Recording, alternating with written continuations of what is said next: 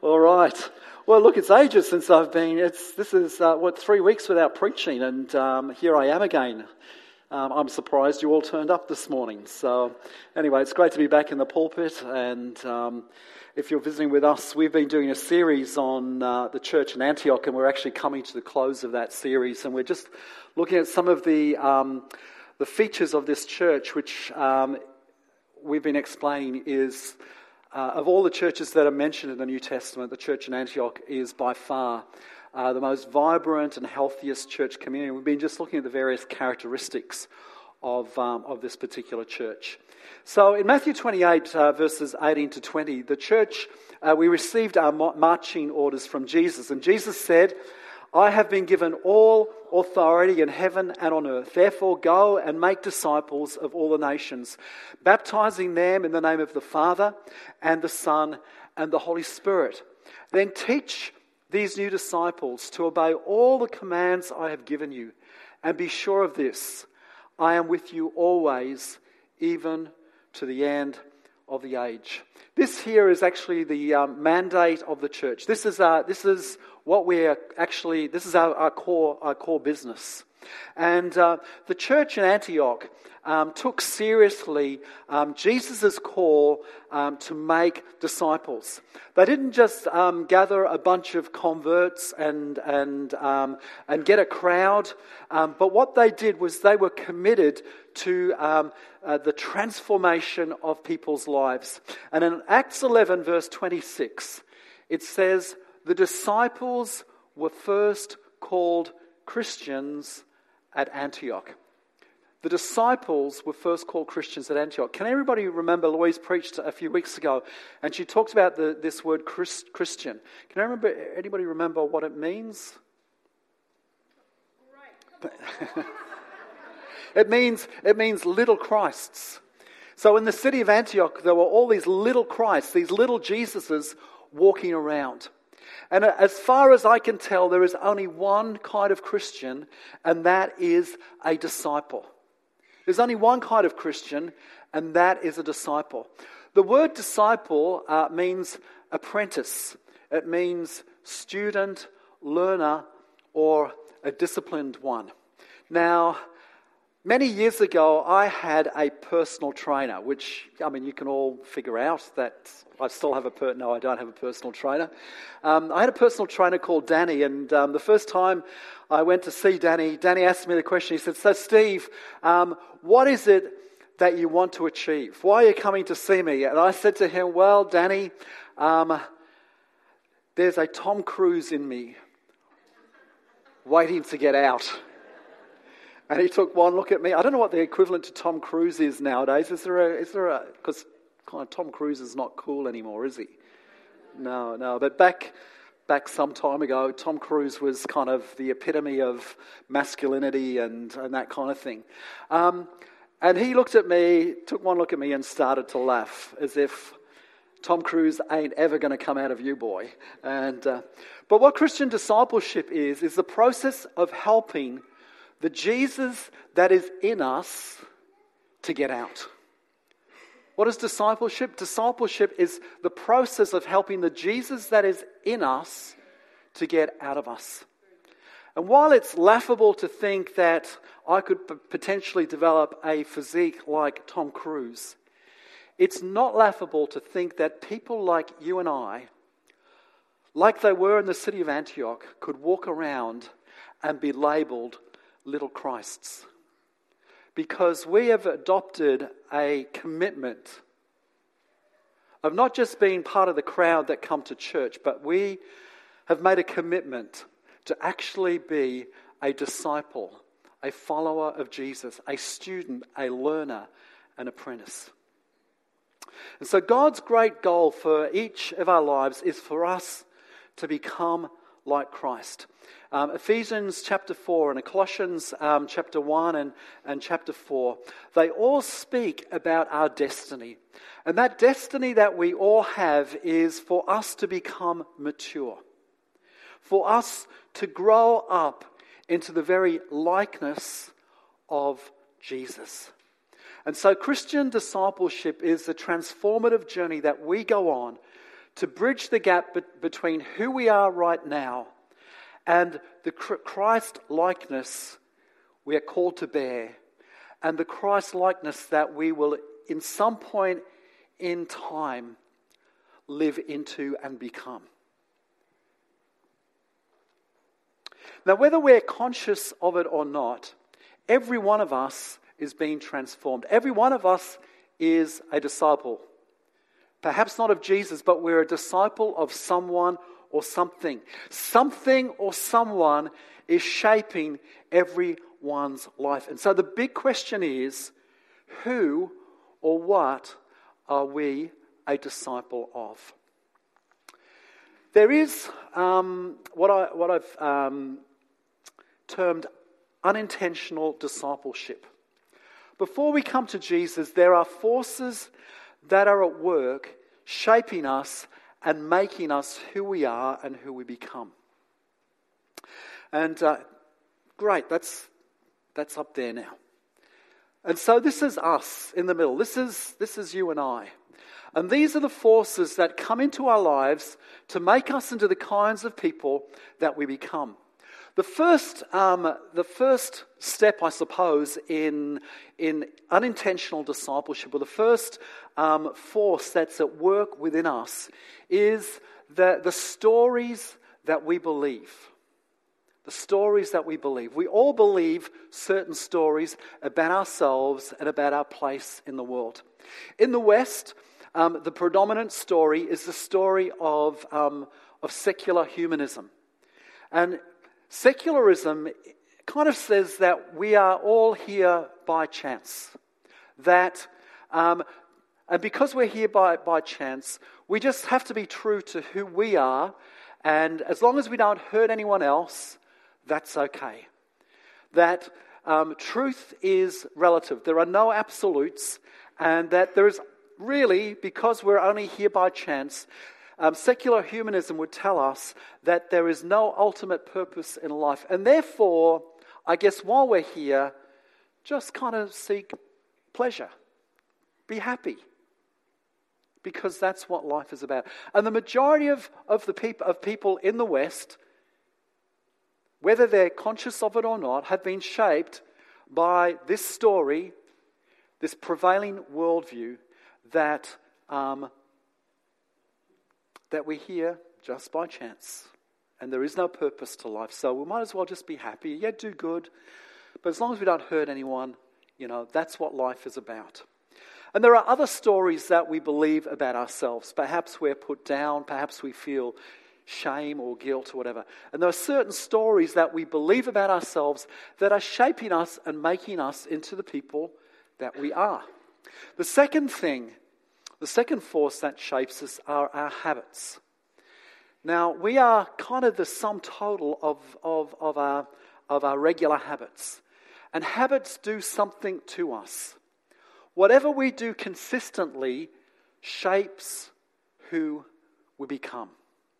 And so, for example, just practically, the more we exercise, the more regularly we exercise, the more we want to exercise. It just becomes a habit. It just becomes natural. It becomes part of who we are.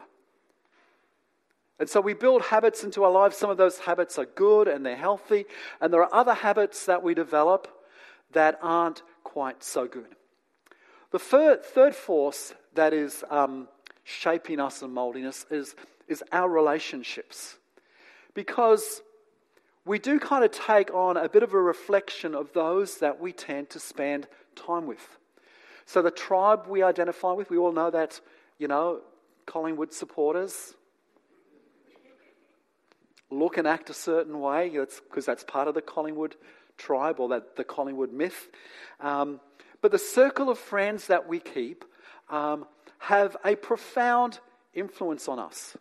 And it's when you're a parent, you can parent really, really well, but there comes a point where your influence over your children kind of takes a bit of a backseat, and the predominant influence in their lives becomes their circle of friendship.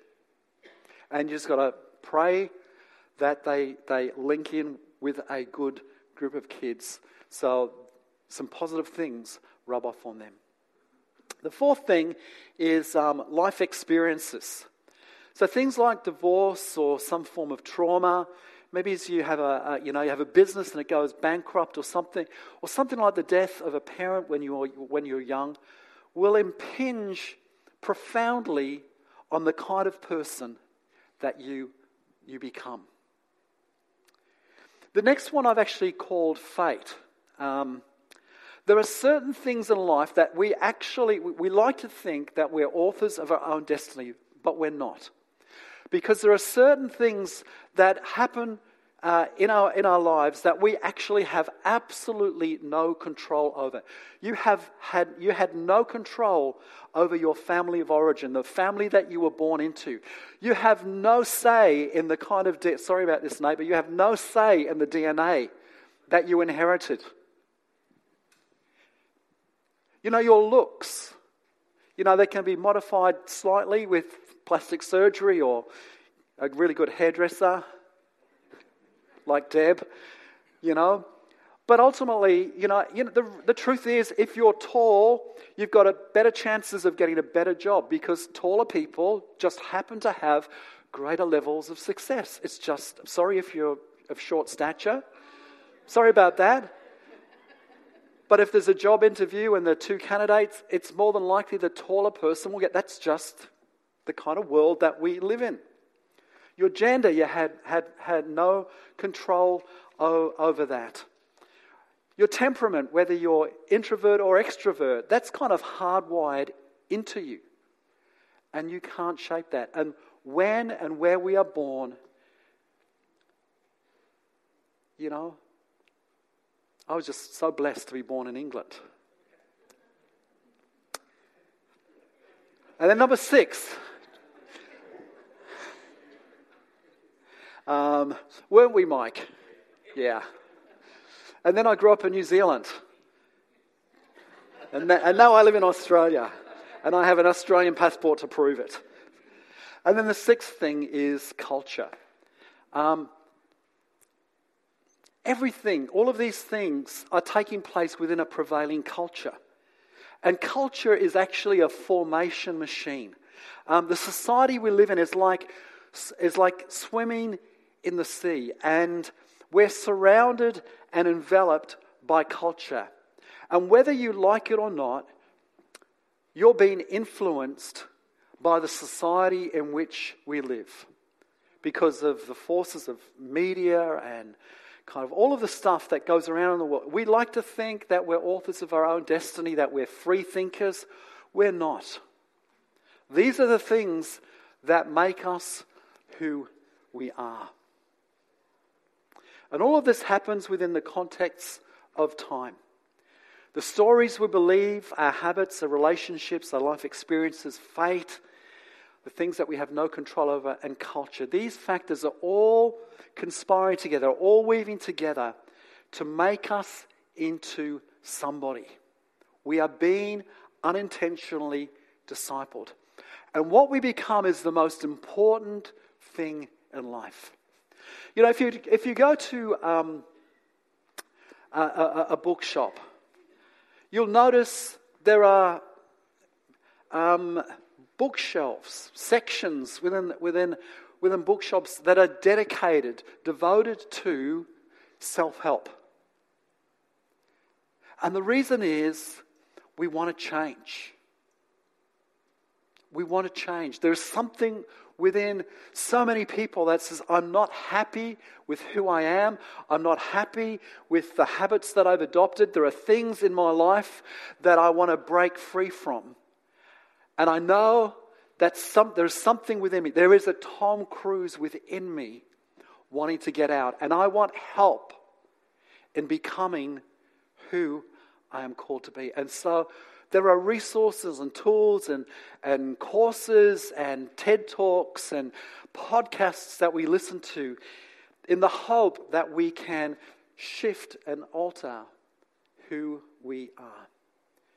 Now, the good news about Christianity is that it actually offers us an intentional process of change. There is hope for all of us, that we don't just have to stay like this, with all of the baggage and all of the stuff that we have taken on. God has instituted certain principles or ways or pathways that facilitate change. Now, obviously, none of us start with a blank slate. We carry all of this with us. And so there's no such thing within the Christian church as a level playing field. So when people become Christians, we can't impose upon them a certain expectations as to where they should be in terms of the development of their Christ-likeness, because we don't know their backstory. We don't know the habits that have been ingrained. We don't know the life experiences, the traumas, the background that they've come from. But the great thing is that every single person who is a follower of Christ has the capacity to change, because God is for us and with us in this transformational process. Can we throw up the next slide? And so, this for me is what makes Christianity so dynamic and so attractive and so viable, because it offers a way of transformation. And it begins with not just me in the middle, but it begins with you and I in union together with Christ. We're on this transformational journey as followers of disciples of Christ, not by ourselves anymore, but we're in partnership with the person of Christ who has come and taken residence within our lives.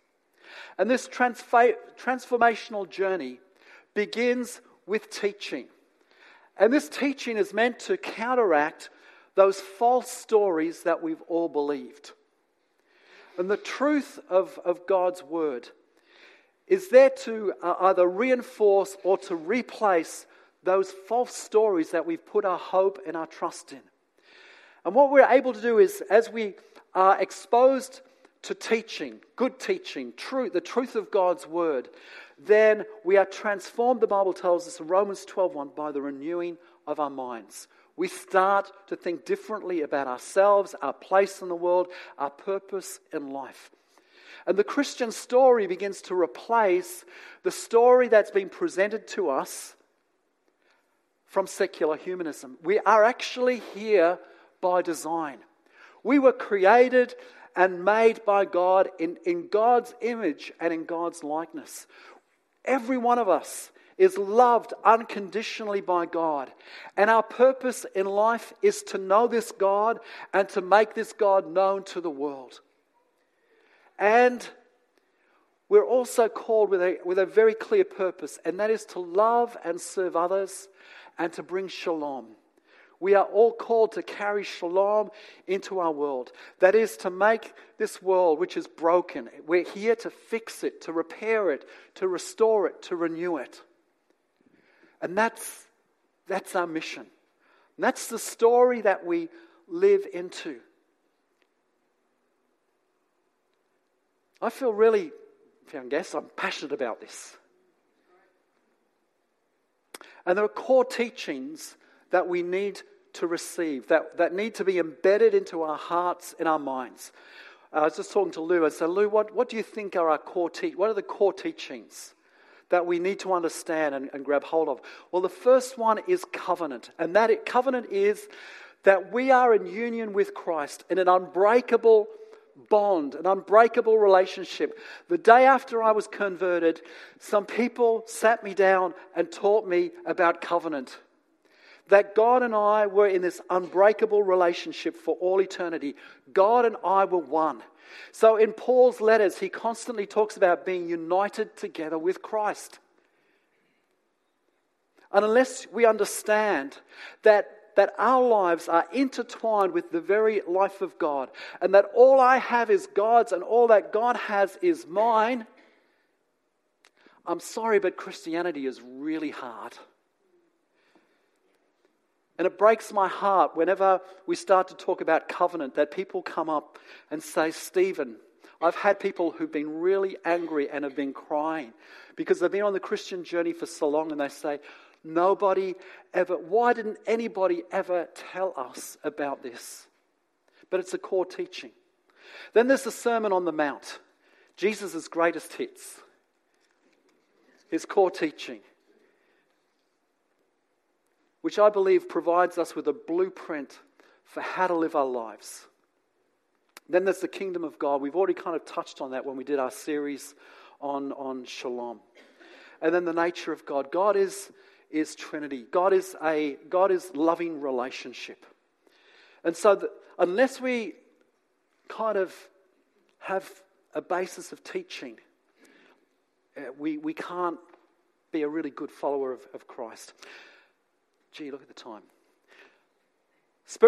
Number 2, spiritual practices, or what's called spiritual disciplines, kind of work in helping shift some of our habits.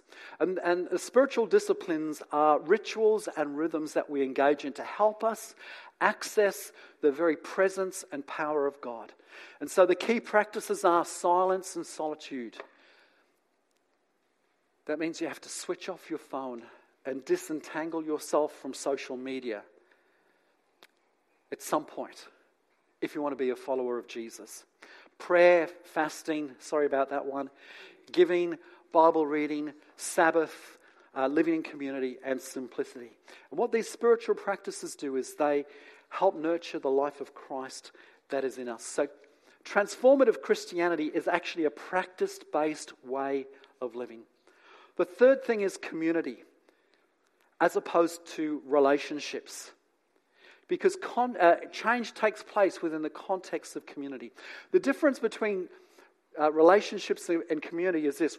You can choose your friends. You self-select who you're going to be friends with. In community, kind of God just throws us all in together and says, try and work out this stuff. Try and work out your life with people that you would never choose to be with. But the reason that God does it, is community does 3 things. One is it exposes our weaknesses. I thought I was such a great holy man until I got married. And then I realized I've got all of these kind of selfishness in me that I never knew about. Also, community provides encouragement. And thirdly, community provides us with inspiring examples. So I see others who are further on the journey and who are looking more like Christ than I am, and they inspire me to keep going because I look at them and go, so that's what I'm kind of aiming for. Number 4, suffering. Sorry about this one. The very thing that we try to avoid in life is actually one of the keys to helping us become more Christ-like. And how we respond to the difficulties of life and build resilience is instrumental in our formational process. Sorry, I'm just rushing through this. There are scriptures I could give you, but if you want my notes, come and see me. And number 5 is training. Let's say I wanted to run a marathon. I could really try to run a marathon right now, but you know what? I'd die. I would. If I tried to run a marathon right now, I'd probably die. I can't run a marathon yet because of who I currently am. But if I run a kilometre this week, take a break, do some exercises, and then run a little further the week after. Then run a little bit further the week after that. Within about 12 months, it's possible that even somebody like me could run a marathon. I'd become a person who could do something I once could never have done. And I would have done it because I'd trained. And the same principle applies to following Jesus. We don't change by trying. If you're trying to be a Christian, the best advice that I received when the day I became a Christian was, don't try to be a Christian. It's too hard. You've got to train. And there is a difference between training and trying. Number 6 is the Holy Spirit. We are connected to Jesus Christ through the medium of the Holy Spirit. And the Spirit is, if you like, our culture or the environment which we live in. And so we cultivate a relationship, have fellowship with the Holy Spirit. We respond to the Spirit's promptings because the Holy Spirit is indwelling, is all around us. We build an atmosphere over our lives of love, joy, peace, patience, kindness, goodness, faithfulness, gentleness, and self-control. That becomes the culture of our lives. And all of this takes place just like in unintentional discipleship. It all takes place within the context of time. And teaching and the spiritual disciplines, community, our response to suffering, training, and the ministry of the Holy Spirit, all of these factors combine. These are what God has instituted in helping us to become better versions of ourselves. And then ultimately what it leads us to is, over time, we become little Christs, just like in the church of Antioch. Could you imagine the people in Rosebud talking about, those strange people from Bayview, they're just like little Jesuses. What's the go with them? Well, the go with us is we're committed to being disciples. The church in Antioch was a disciple-making center. And that's the reason it had such a dynamic impact upon the world. It took to heart the mandate of Jesus. And I'm just letting you know that as of next year, it's my intent to steer Bayview very intentionally focused around being a disciple, where disciple making is one of our core virtues. It's just who we are.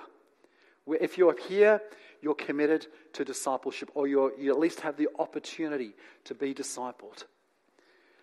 And next year, I want to bring onto our team somebody who heads up a discipleship department or program that works with us and helps each and every one of us who buys into this thing.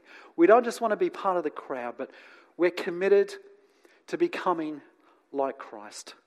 We're going to bring somebody in who's going to oversee that area in the life of the church so that we can, every one of us, move towards our goal of becoming like Jesus. Sorry for going, you got 3 weeks worth kind of in one hit this morning. That's what happens when I don't preach for 3 weeks. It all comes out. But hear my heart. You've got a great destiny in God. Not one of us has to stay the way that we are. There is hope for us. Change is possible. And this is the dynamic thing of Christianity.